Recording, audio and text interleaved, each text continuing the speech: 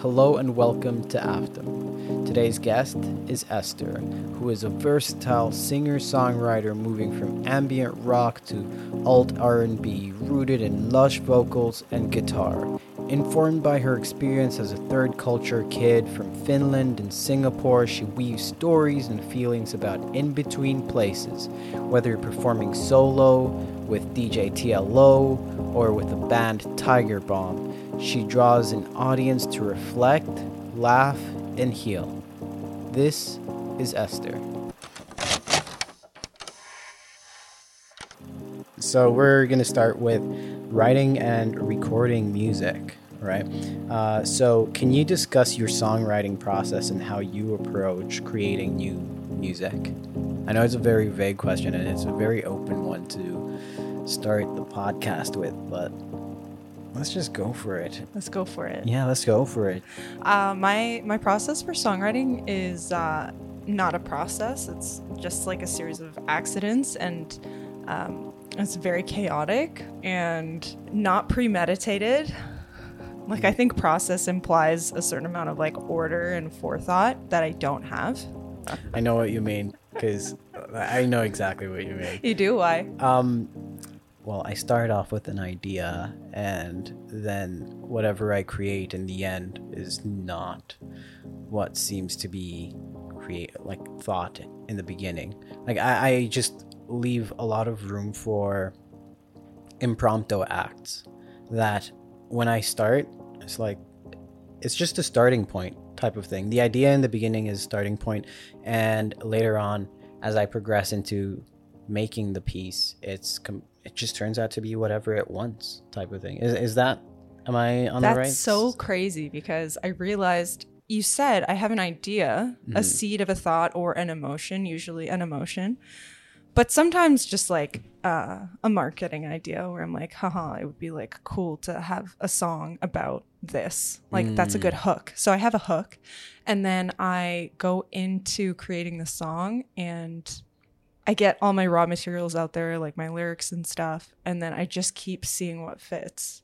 I feel like that's the way to go, more over anything. Just because as an artist, I feel, and this, I feel like this can go for all the arts, right? Is that with a premeditated plan, we go into it with one type of feeling.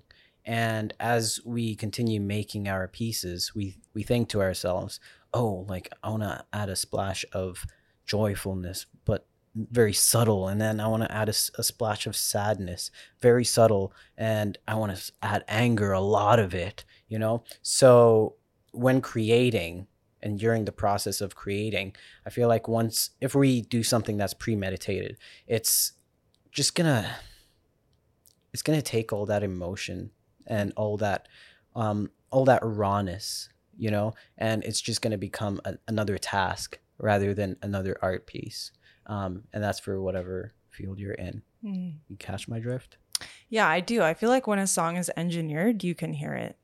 Yeah. And sometimes that's good, like with the songs for the Love is Blind soundtrack. I don't know if you've ever watched that show. Yo, we were on that shit.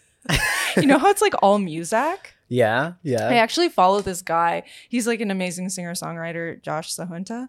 Follow him on Instagram.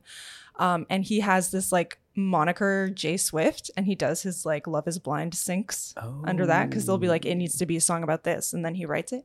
So I do feel like there is like a lot of room for that kind of like engineered sort of cold metallic stuff in the culture. But I think when you're looking for something a bit more wild, that is when you do have to follow your instincts. Yeah. In that sense, could you say then that it is more like passion project versus work project type of thing? You know what I mean? I do. That's actually a really good insight. I feel like you can't follow commercial and artistic impulses at the same time. No. I think it's too hard. And maybe you can alternate between them. But I definitely feel like on most of my projects, especially the All Tied Up EP, I was like, what would happen if I really didn't think about any commercial considerations?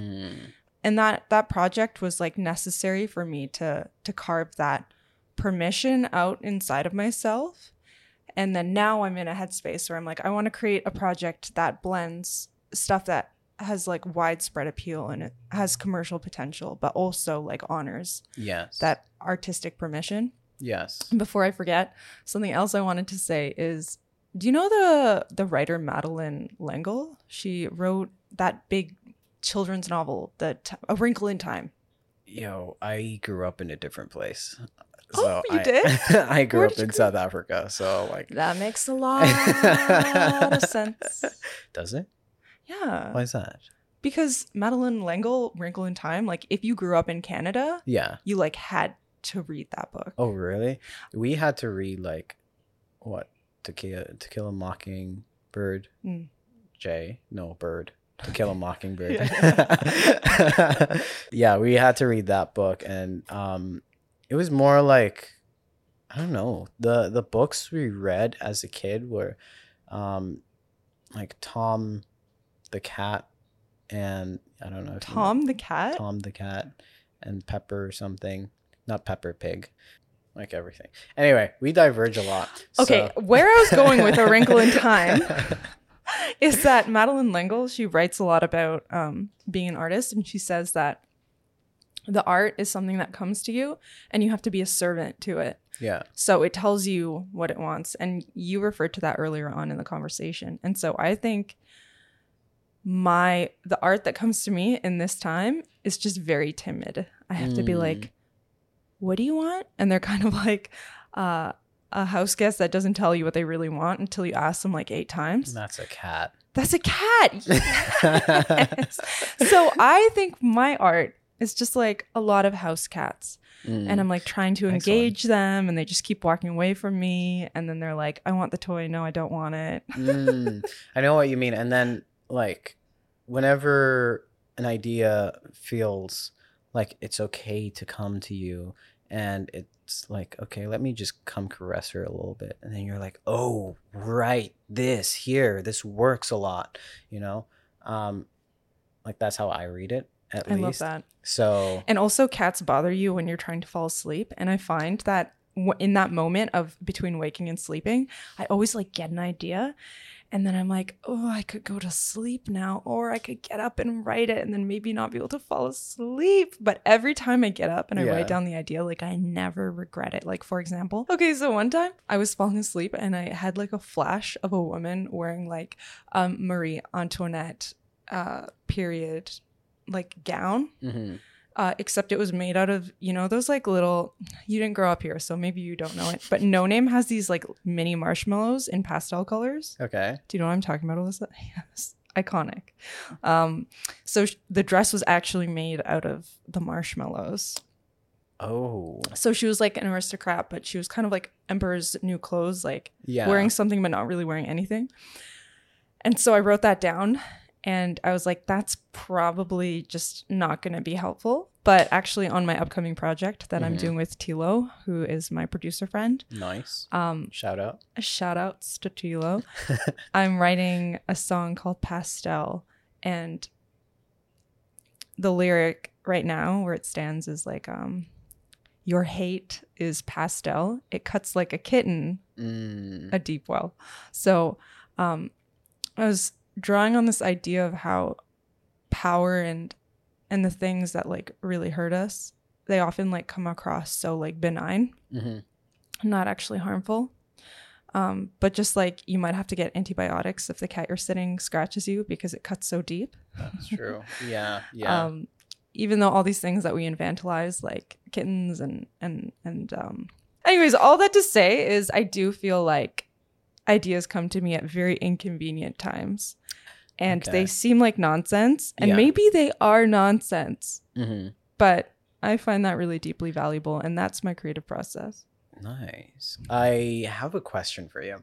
And like, this is me taken from the art department. Right. So like, I've had a few guests come on, say Quinn and a few others. Anyway, they say that when you create, just go onto your computer or get your notepad and just start writing, start doodling or whatever, you don't necessarily have to get into the ability of like getting an aha moment, you know, because the moment you start is the moment ideas will eventually start flowing into your mind and your body and soul, whatever you want to call it. I think that has like really wide applicability. So I've just noticed after being in COVID lockdown with my partner who is male, that his daily routine is like so consistent. And for me, like, I don't know if it's because I'm a woman and like my hormonal levels are fluctuating like throughout the month, but yes, the part I agree with is that when I'm writing and I'm like in that space and I'm revisiting that space constantly, like I totally agree. It's like this stuff starts coming up and you don't run out. It like gets better. But I also find that I reach a point, and I don't know if it's just like when I'm PMSing or something, that I feel fatigued and I have to like pull back. Yeah. So I don't know if you feel that way. I can't speak for you, but I can at the same time say, yes, I do feel at some point I'm like, okay, I need a break mentally, right? So I will take that mental break. And when I do take that mental break, I'm like, holy hell, I need another day. And then I'm like, okay, I need another day. So I can't speak on your side of it, of course, but then from my side, I'll use the gym actually, because I was talking to Alyssa about this. Like, I took a week or two from the gym, right? And I was just like, no, I need to relax after doing it for so long. And when I came back to it, like, I hit 2 personal bests, right? And I was like, whoa, I just hit 2 personal bests. And like what I was saying, yes, like there is truth to it, but then what, like, there's also truth to the side of you need to take breaks in order to come back and feel rejuvenated and like to be even better at what you're doing. You know, you just need to take a step back away from everything. So yeah, you're giving me the eyes. Yeah, I totally agree. I completely agree. Yeah. Yeah, I think rest is I'm still figuring out like how to rest and when to rest. Actually not how, but when. I know how to rest. But it's hard to have that like discernment to know what you need to be focusing on. On that note, while we're discussing challenges, can you discuss any specific challenge or triumphs you've experienced while writing or recording music? Well, I'll start with the positive. Yeah. I normally start with negative. Me too. I think for me, when I'm hearing something in my mind and then I am able to get it out onto the MP3 file, like to me, there is like that feeling is so good when like the sound and the feeling and the vision like all match up. Like those are the magic moments. Yes. That make it also worth it. Yes. So on Human Alchemy, for example, I was working with that was so dope. Yeah, I'm bringing it up because you liked it, which I love. I had it on repeat, and it's like it's one of my like go-to songs on the playlist. Sorry, yes. I'm just like that makes me so happy because with that song, like there's so many sounds that I obsessed over. Like for example, like the drums. Like I was trying to tell the producer Rob, my good friend Rob, shout outs to Rob. Nice. That when the drums hit, I wanted it to sound like yeah. And he was like, do you mean like this? And I'm like, no. Do you mean like this? I'm like, no. And I think it took us like 3 sessions, which is so inefficient on my part. But you just have a vision. Yeah, I had a vision. Yeah. And he helped me and we got there. And then every time I hear that in the song, I'm like, yes. So I feel like those are the moments of triumph that maybe people don't really think about when they're looking at a different artistic practice. But I feel like there are different kinds of victories that keep you going. And I've never won an award, so I don't know what that feels like. Those feelings that you get from realizing your vision, like when I think about why I do art, I'm like, at this point, I'm not doing it for money. I'm not really doing it for validation. I'm not doing it for all these reasons. So I'm like, oh, well, why do I do it? And I come back to those moments. There's just something very satisfying about that. And that does keep me going. Yeah. I mean, I'm going to go back to the drum that you mentioned. You're like just that. It's subtle, but it's there. And honestly, it's just the subtle aspects of an art piece that make it amazing. Moreover, anything like you have the overall image of it, or like overall sound of it, but then at the same time, like the synths and like the subtle shakers in the background, for instance, the echoes in the of the vocals, like all of these are subtle, but then they add atmosphere to whatever you're making. I feel like for instance, looking at my work, it's like, okay, my work is gruesome, but like the scarring on the pieces. Gruesome in a delicious way. Oh my God, I can't believe you just said that. Yeah. But like all those subtle markings, like the scarrings, like they're subtle. Like if you zoom into it, you'll see it. Like you could see the overall image of it, but then like having each one different just makes the overall piece a whole. Yeah. So like things like that. So yeah, like I love what you said about that. So what about the challenges? Yeah, I would say the whole thing feels like a challenge. That's the pervasive feeling, and I think like breaking through that feeling is really what I struggle with. Like during the pandemic, I really thought I was doing fine, but in hindsight, like I was not doing fine.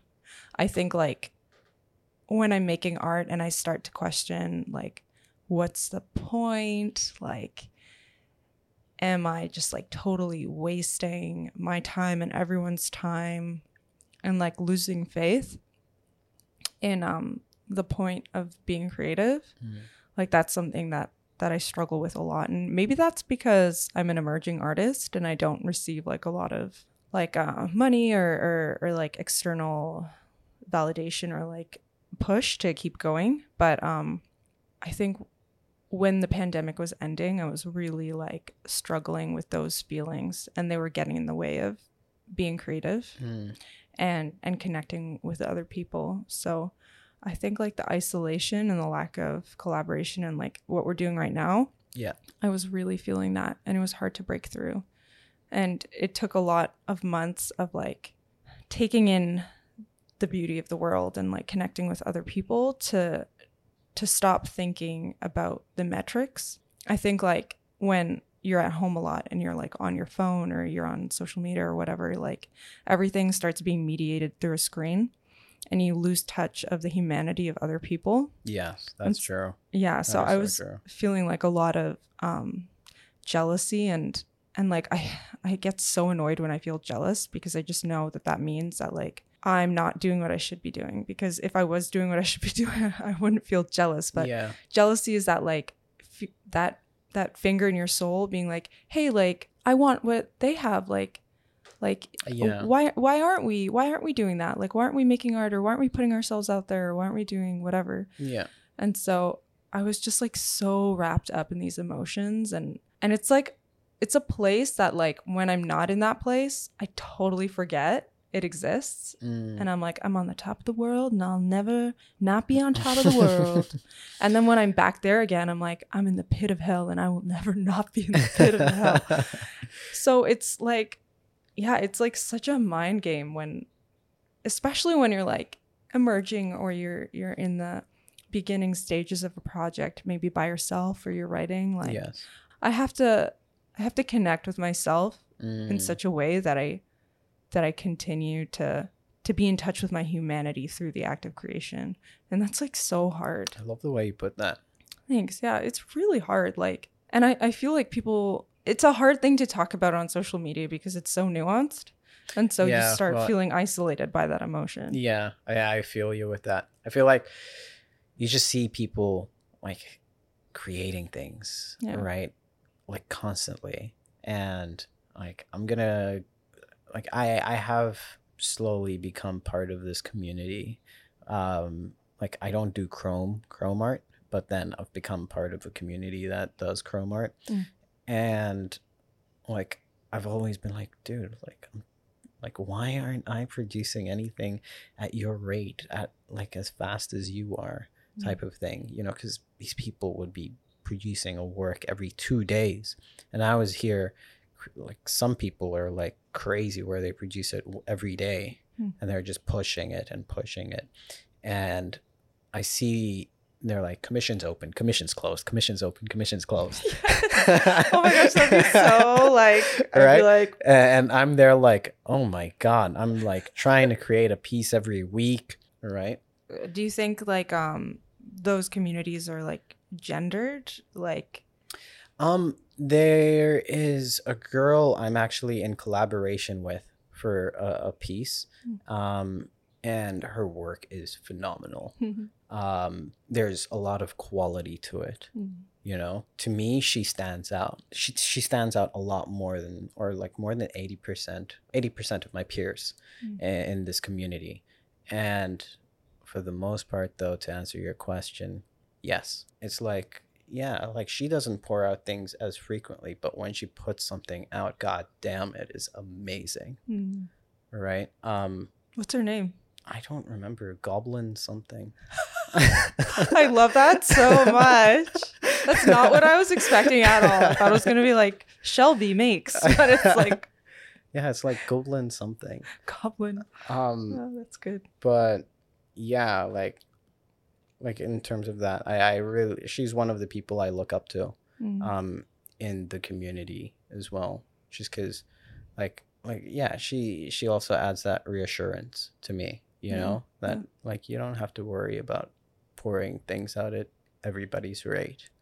Like just chill, do it at your own speed, and you'll see. And if people love your work, they won't care how long it takes for you to pour out. If they believe that your work is of greatness, they will come to you when you release something. Yeah, and I think it's the bias of like you see people posting on Instagram when they've done something.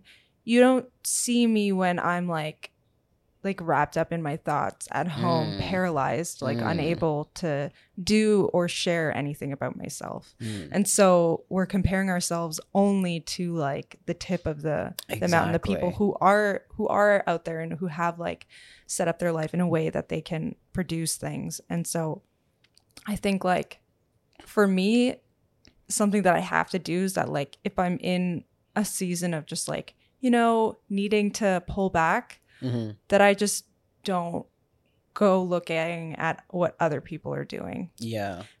And that's because my ego is so fragile at this point that I need to like handle her, you know? But like right now I'm in a mode of like creating a lot of things, doing a lot of things, sharing a lot of things.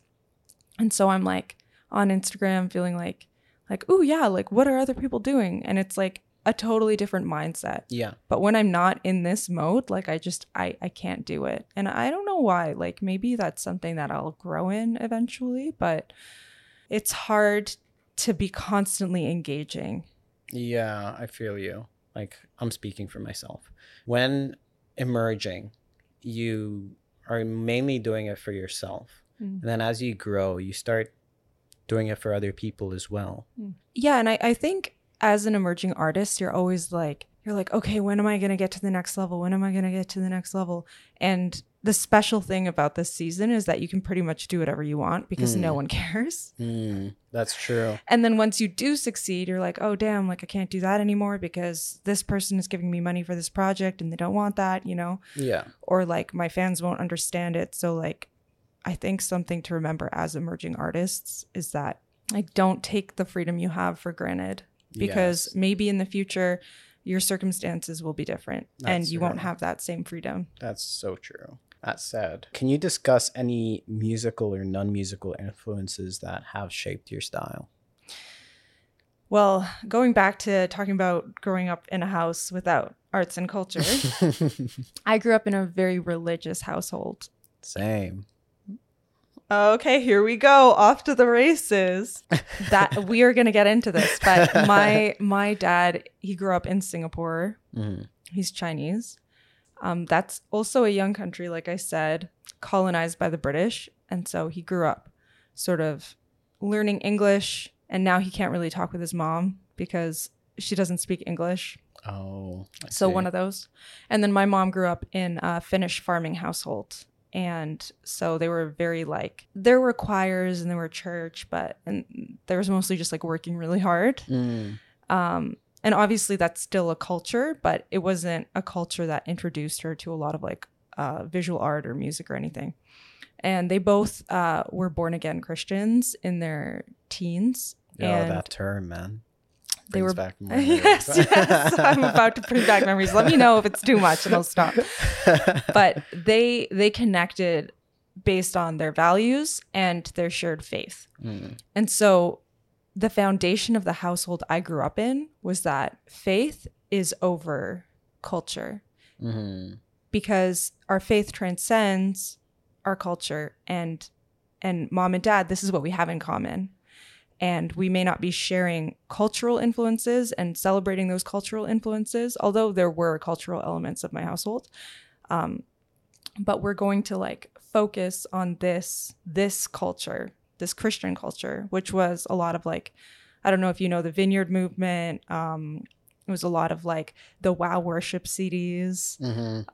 It was a lot of like not dressing up as a witch or a ghost for Halloween. Like they don't call that cultural, but it is cultural. Man, like I hated that I couldn't celebrate Halloween. Oh, you couldn't celebrate Halloween? No, I Damn. couldn't. Yeah, I think maturing as an artist has been realizing that like if spirituality and the divine exist, they are channeled through arts and culture. Okay. And we don't need to be cleansing ourselves of arts and culture in order to be closer to the holy. That actually like the material is divine. And as an artist, your work is to channel the spiritual into the material, which in your case is like JPEG files or PNG TIFF. I don't know. PNG. But EXR too. Okay, I have never heard of that. That's so cool. EXR, yes. And for me, it would be like WAV files, right? So yeah, WAV and MP4. Yeah, so I think like the way that works itself out in my art is that I need to have my music attached to a feeling or like an idea. Because growing up in church, maybe musicians weren't trained to like play the right notes, but the room was always searching for this feeling of transcendence, right? And so like my musical training, even though it took me a long time to realize it was to find the feeling in the music. And you can even do that with 3 chords. So you don't need to have like everything to make a song, and you kind of bootstrap with like what you've got. Yeah. So the other aspect of that is singability, and like bringing people along for the ride is big for me when I perform in public. But going back to my household, arts and culture that were present include the Carpenters, John Denver. Nice. Nat King Cole. Nice. Finnish choirs. Finnish, as in like Finland? Yeah, my mom is Finnish. Whoa. Yeah, and like a lot of like Christian contemporary music. So for better or for worse, you will hear all of those things in my art. They're just maybe dressed up in slightly different aesthetics. Wow. I just learned something new. Today I learned, like, just you saying that, I'm like, I see that. Like, wow. Like, it's there. It's there. Holy hell. What kind of Christianity did you grow up with? Oh, man. Africa is different with Christianity. Okay, I just need to mention so that you know that I understand that in first year at York University, I joined an extremely Pentecostal Christian group, and most of the attendees, like over 80%, were first generation immigrants from like the Caribbean or like Ethiopia or West Africa. Oh. And so I experienced African Christianity. Okay. And and everything that entails. Yeah. And actually, I learned a lot about music during that time. They love their music and they love their praising. The way they praise God is very different than like I see people here praising God. Like here it's like, okay, we'll just sit, we have the congregation, but yeah, everybody is like civilized. And then like in Africa, everybody is jumping for joy, and like it's like a full celebration type of thing, you know? So like just that's the type that I grew up in. But at the same time, with colonialism and whatnot, like a lot of people who are Christians in Africa do not believe in their culture anymore, just because they were taught that, okay, their culture is like witchcraft and whatnot like that. Yeah.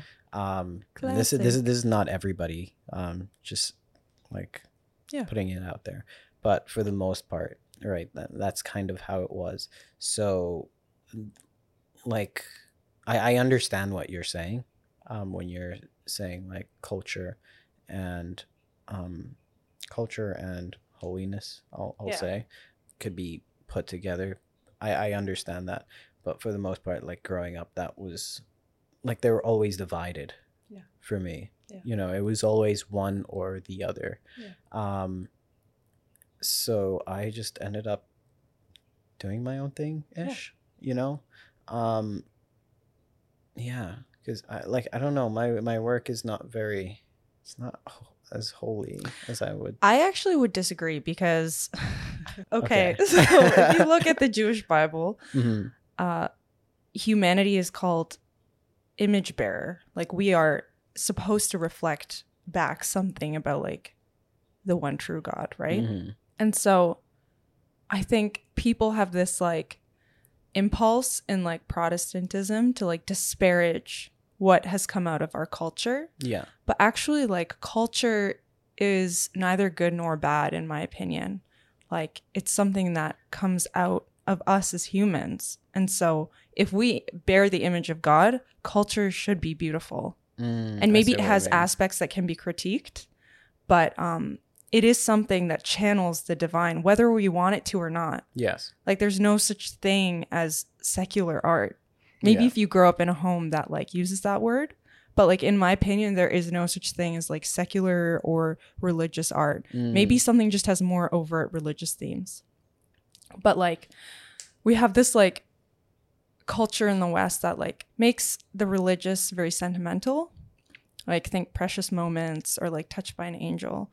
But like if you actually go back to the Jewish Bible and you look at the images, like they're freaky. Yeah, they're super I need freaky. To see some of this. And that's why I'm saying like your art, like I hate to break it to you, but it's very in a way like to me it is very spiritual. Like if you in my opinion, it's extremely spiritual.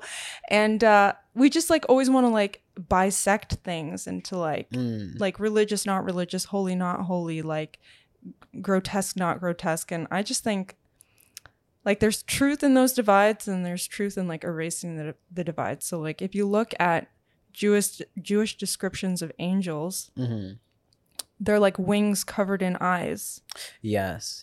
And angels say, human, do not be afraid most of the time before. Because they're freaky. Yeah. When visiting people, by the way. So yeah, like that's Mary Joseph. Joseph was her husband, right? An angel visited Joseph and it said, human, do not be afraid. That's the first thing when he was passing over the message that Mary is going to be born with the Son of God, right? Yeah. Okay. I got that right. I think I got that right. Okay, good. So kind of talked about this, but can we touch a little more on it? How do you approach incorporating different sounds or genres into your music? Yeah, I think I just follow the feeling. That's it. Yeah, it's just about the feeling. Yeah, and I used to be really embarrassed about like coming from like pretty corny musical backgrounds. Like Christian contemporary music is quite it can be very corny. Oh man, but at the same time, like looking at music today, bro, Mary J. Blige, like one of her songs, "Good Morning Gorgeous," that's like one of my top songs of this year. Okay, that's gospel, and gospel, there is no shame in having a background in gospel. But if you have like a background in like, if the name Chris Tomlin rings a bell to you, like, you know what I'm talking about. Like, it's very like, I grew up wanting to be in U2 and I wasn't, and now I'm going to make music that sounds like U2 for the rest of all time. Yeah. And so like going back to what I was saying earlier, I'm trying to approach my art in like more of an agnostic way, where I'm not being like, this is corny, or like this is too close to where I came from. I'm trying to really like turn that on its head and be like, exactly, this is where I came from.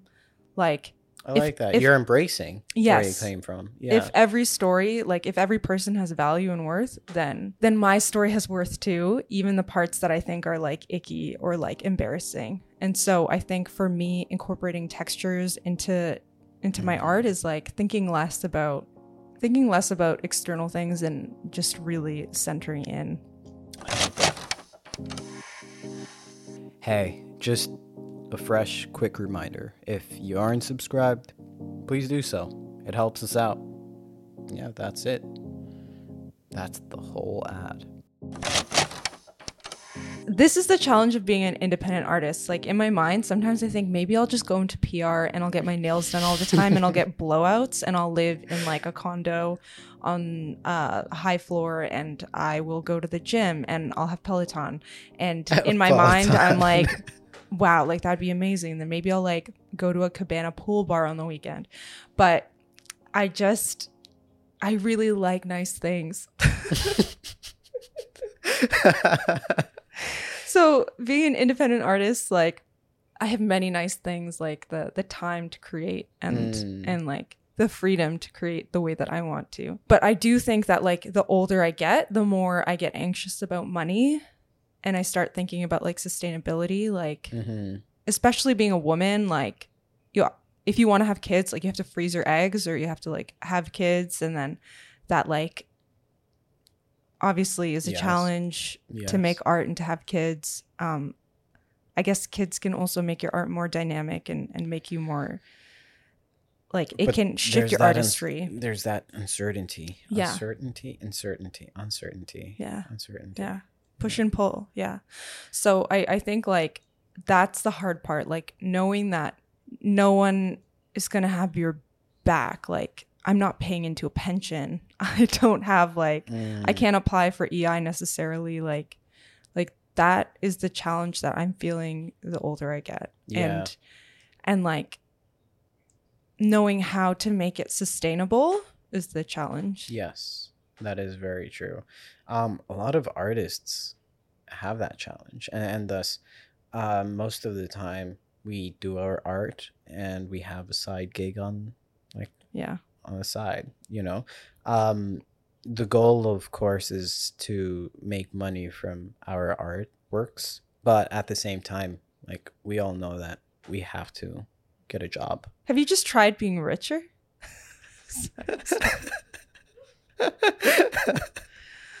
I know. It's like, and it's like that, you know. Sad thing with Toronto is that most people aren't gonna buy a place unless they're born into wealth. Yeah. But like from what I was saying is that most of the time people have to have a second gig, a side gig, you know, something that can pay the bills. You get the space to just like be away from your art for a second, and being away from your art gives you the ability to come back and feel rejuvenated enough to like start afresh and get this new idea. I'm, for instance, in a den, so the creation process or my ability to create, yes, I'm doing the daily thing and whatnot, but it's gonna deteriorate in there just because it's a dark, secluded room. It's like isolating as hell. I think that if all I did was like sit at home and try and write songs, I would like completely lose my mind because there wouldn't be enough inputs. So the only reason I'm making as much art as I am now is because I got really, really lucky. And in my mid-20s, I started to model, and there's a market for the way that I look. Okay. So I just do like e-com, which is like front, side, back shots, like, you know, when you click on an item on the website. Yeah. And it's like, I don't have a thought in my mind. I go to work, I eat the catering, I get my face beat. It's like amazing. I'm so lucky. Nice. I'm so lucky. And you are always like meeting new people and picking up different vibes, going to different parts of the city. If you luck out, you get really, really good catering, which I used to work in the arts sector, like in nonprofit art sector. Nice. And there was no catering, period. There were no perks. So really, yeah, I'm like loving this part-time job. But again, like going back to how being an emerging artist, like you start thinking, is this sustainable? Like with modeling, there is less work for you as you get older. And so sometimes I feel like I'm balancing these plates and like one is eventually going to fall. And so it's just like how long I can hold up the plates. And so like before I started modeling, I would definitely think about my appearance, but my value wasn't in my appearance because I had so much body dysmorphia. I just thought I was a hag and I was ugly. So now that I'm modeling, I'm like, okay, like I need to look as young as I can for as long as I can. Okay. And it creates this like additional external pressure. I mean, like as a woman, there's already so much pressure to not look old. Yeah. But like now there's like more because it's this domino effect in my mind that like if I start visibly aging, then maybe I'll get less work. And then maybe I won't be able to create art anymore because I'll have to get a different job. So I'm like super, super lucky to have this work out for me in this season. Thank you so much. But I don't know how long this is going to be like what I can do. So I totally agree that having a side hustle is like amazing. But speaking from experience, when I had a side hustle that was paying me like an hourly wage, like $20 an hour, I used to have like another part-time job where I led tours at a creative co-working space. It's like, you feel like you can't win. You go there, you're earning like in a city that's expensive, like that's just not enough to get by unless you're like living with 1 million people, which I've done most of my time in Toronto. Oof. Roommate life. I love the roommate life, but I'm a sickie. Most people are not like me. I'm not like you. Yeah, I'm a freak of nature. I love roommates. So yeah, it's tough. It's tough if you're working one of those jobs where you're making like, let's say like 1,600 to 2,000 a month, working like 24 hours a week. I've also tried working full time and making art, and I just could not. I was so burnt out. Like I just got sick all the time. I worked in communications when I was younger, working like 9 to 5, and I just like felt like I was gonna die all the time. Like I did it for 2 years, and I barely held it together. I don't know how people do it. I don't know. And what you're saying, there is a lot of truth to it. You know, there's some gigs though. There are some gigs where you do it and like you have to do it. Yeah. You know, just to live life, and it drains your ability to create what you want in the end. I used to do events and stuff a long time ago, and I was at some point in which I was doing them so frequently, and it was like a $20. Like what aspect of the event were you doing? I was doing waiter. Like I was a waiter. Oh, that's so hard. Yeah. I know. I was a waiter.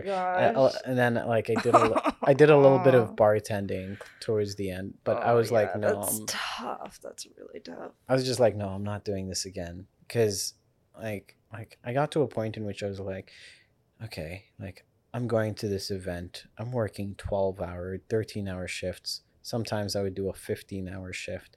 I'd come home. I'd sleep for 2 days. I would be like, no, I don't want to do anything. I don't want to create. I don't have the capacity for my creative spree or anything like that. And yeah, that was the time I was like, screw this. Exactly. But at the same time, I was fortunate enough to go out of that. You know, not a lot of people are. And that's where counting your blessings comes in. Yeah. And like when people can't do what we're doing, like people who are listening, it's like, don't blame yourself. Yeah. Maybe you just like right now it's not working out and that sucks.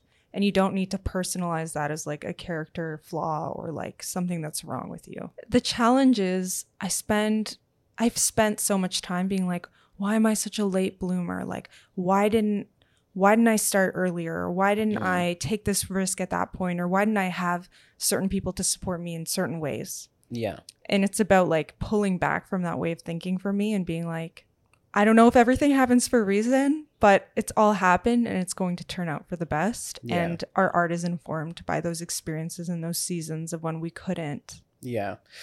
I'm going to say this. A good book, I recommend anybody listen to it, is Meditations by Marcus Aurelius. Worth it. Navigating the music industry. This is an important one, especially as an emerging artist, right? Can you discuss any challenges you have faced navigating in the music industry first? Yeah, I think I haven't navigated the music industry. I've just been sort of like marooned on an island doing my own thing. That's a nice way of putting it. I feel like music industry would imply like... No, or more like the music industry of Toronto. Yeah, like the scene, I guess.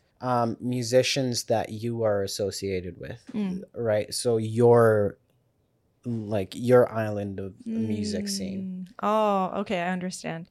I think for me, it's more about like making art with people I really like and enjoy making things with. And I think sometimes Toronto, like at its worst, can kind of be like a bit of a cloudy city. Like, I don't know if you feel that way, but it's kind of like people don't have a lot of time. And so they're trying to figure out if you know anybody or if you're going to be like a helpful contact, you know, because they're like just trying to pay their rent.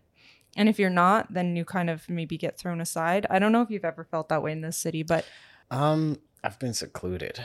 You've been in the den. I've been in a den. Like the people I interact with mostly aren't from Canada. That's so cool. It's okay. Well, I was saying at its worst, I think sometimes Toronto can be a little bit like that because it's a big city. But at its best, like making those mutual relational spaces. And I see this as one, you know?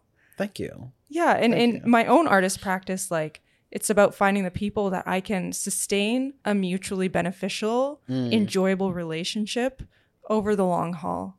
Like not for the next project, but for the next like 30, 40, 50 years. How do you approach networking and building relationships within music? I think sometimes you get this grabby feeling like when you're around people who are super successful, you're like, oh my gosh, like I need to make a positive impression on them.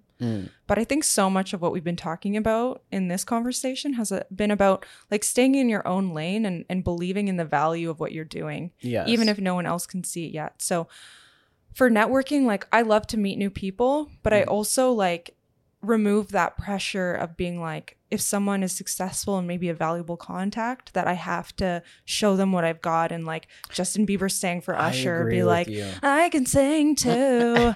Like, and my partner is definitely like this. Like he has directed 2 films and like he will be the last one to say that. Like you'll know him for years and there will be developments in his life and he just won't mention them.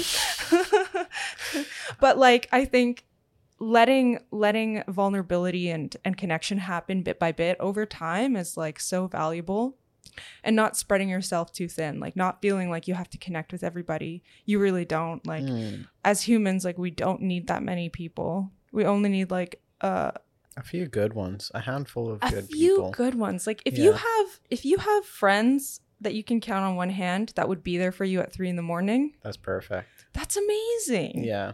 Like there's that saying, it's better to have one good friend, one loyal friend, than what the whole world considered as friends, you know, because once something goes wrong, the whole world is not going to be there for you. It's just that one person who really cares for you, who will have your back.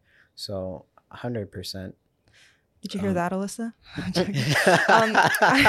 But that's how I feel in my artist practice, where I'm like if I'm building relationships on like the pretext that I'm going to get something from this person later, like it's just not like worth it. You know, it's too much pressure. It feels too smarmy. Like I would rather just like vibe with the people I vibe with and like invest in those relationships as much as I can. Exactly. And so I think like when it comes to networking, like I've talked to people because I used to like work in this space where a lot of networking was happening all the time. And people would be like, oh my gosh, I feel so uncomfortable at this event. I'm like, you know, like just take the pressure off, because if you make something of value and you keep making your art, you will make something of value. Yeah. The right people will find it eventually. Yeah. So long as you put yourself out there. And that can mean just showing up to the event, you know? And I think networking the way that we like think about networking is actually... I feel like people think with networking, you have to put a facade on. Yeah. You know? And I believe with networking, I want to be close to them. I want to form more than a business type of vibe. You know, I want it to be also on a friendly level in which like we could be acquainted with each other. We could go have a drink. We could talk about something. And like for me, that's what I like. And with doing that, I have to give in. Like I have to produce myself and not a facade. Because if I produce a facade, then in time this person will know that, okay, I'm faking it. Yeah. You know? And that just doesn't help. As you said, you like with connecting, you want to have people in the long run, more over anything. And with that, you have to be vulnerable with them. You know, there is, yes, the possibility that you're going to be vulnerable with someone and they're going to crush your soul. Yes, there is. But at the same time, like, don't let that one person stop you. Man, you know? I am a Cancer, just so sensitive. Like the bottom, soft underbelly. Like I just, rejection is so hard for me. Yeah. So I totally agree with you. I just can't. I know. I don't know how. and honestly, it's just in order to conquer that fear of like constant of rejection at all, you have to put yourself in that scenario. Yeah, and most of the time it's easy to look at the negative more than it is the positive. And we all say that, like, just look at the positive, you know, like you could do it. But like, and the moment you get a small sense of positivity, you'll feel that really outweigh all that negativity that is around you. Like if you do just keep asking people, it doesn't feel insurmountable forever. And the feeling of rejection, you start to become more resilient in processing that feeling. Yeah. As a musician, like I get so many no's. And then as a model, I also get so many no's. And those are harder to not take personally. And you're resilient there. Because they're like, we don't like the way you look. Like that's pretty much what it is. Like that's rough. Or you don't have the right look for this setting or this opportunity, right? And like over time, that makes the yeses, you value them more. You do value them more. And you get a sense of like expansiveness in the world that rejection doesn't define you, and there is a place for your art or your presence. Yeah. And with herd mentality, we all I love being in a herd. I love being in a herd. I love a trend. Right? But at the same time, with herd mentality, like on social media and whatnot, or news, we drive towards the negative more over anything. I love negativity. But when you're alone, you actually think for yourself and you're not in that herd mentality, and you're like, I need some positivity here. Yeah. You know? So like, yeah, very, very important. So thank you for that. Thank you for that. Thank you for that. Thank you for that. You're very welcome. You are too. Resources for musicians. Yeah. Can you discuss any resources or tools that you have utilized to grow your musical career? Yeah, the first thing is relationships. Mm-hmm. Like having your friends and your family, so vital. And then beyond that, your collaborative relationships. And then beyond that, setting up your life in a way that your mental health is is being pruned and watered constantly. For me, that's been vital. I think finding the people that believe in you. It's hard, but once you find them, you gotta just hold on to them. You have to hold on to them. Like I have a friend who's taken me on and they've become my manager, and they're just constantly funneling opportunities my way. And it took me a long time to find him, and I found him in a very surprising way. So I think relationships are like the primary resources that I draw on and I try and like give back into in my practice. The other thing is grants. Like for a long time, I felt so intimidated by grants. I felt like, you know what, like I'm not going to get it. Like I'm not there yet. So regarding grants, like I think I've only recently started going for them because my partner has always just gone for grants. Yeah. And like don't self-select out of it. Like really don't. What grants do you go for? I know there's like, you're probably like Canada Council. I just went for Canada Council, so we'll see what happens. It's my first time. Nice. Congrats. I got an OAC grant, but just because of who I applied with, like I applied with someone who had done it before. And then I just got artist development from Factor, which is like a starter grant. And I failed getting that in the past. So yeah, it can be so discouraging when you put like 10 plus hours into a grant, you don't get it. But like, don't give up. It's so worth it. Yeah. Something's happening outside. Don't worry. It's part of the ambiance. So grants. Grants, relationships. And mental health. Wait, you'd consider mental health a resource? Yeah. Can you elaborate on that?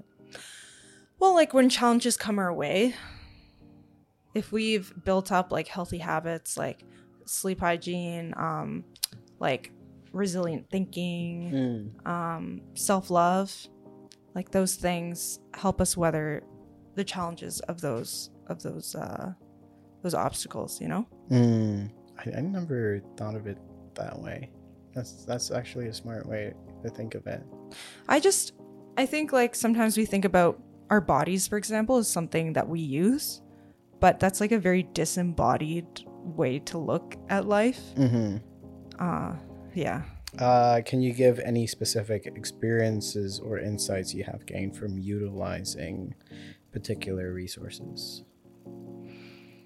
Well, regarding grants, if you want to apply for Canada Council, like use the officers as a resource. Like call them, the people who work for the granting organization. You can call them? They're paid for by the government to help you. So you like really do need to call them. And their Canada Council is really nice. Like I've talked to like 3 people on the phone from Canada Council and they've all been exceptionally nice. So just call them and use them as a resource.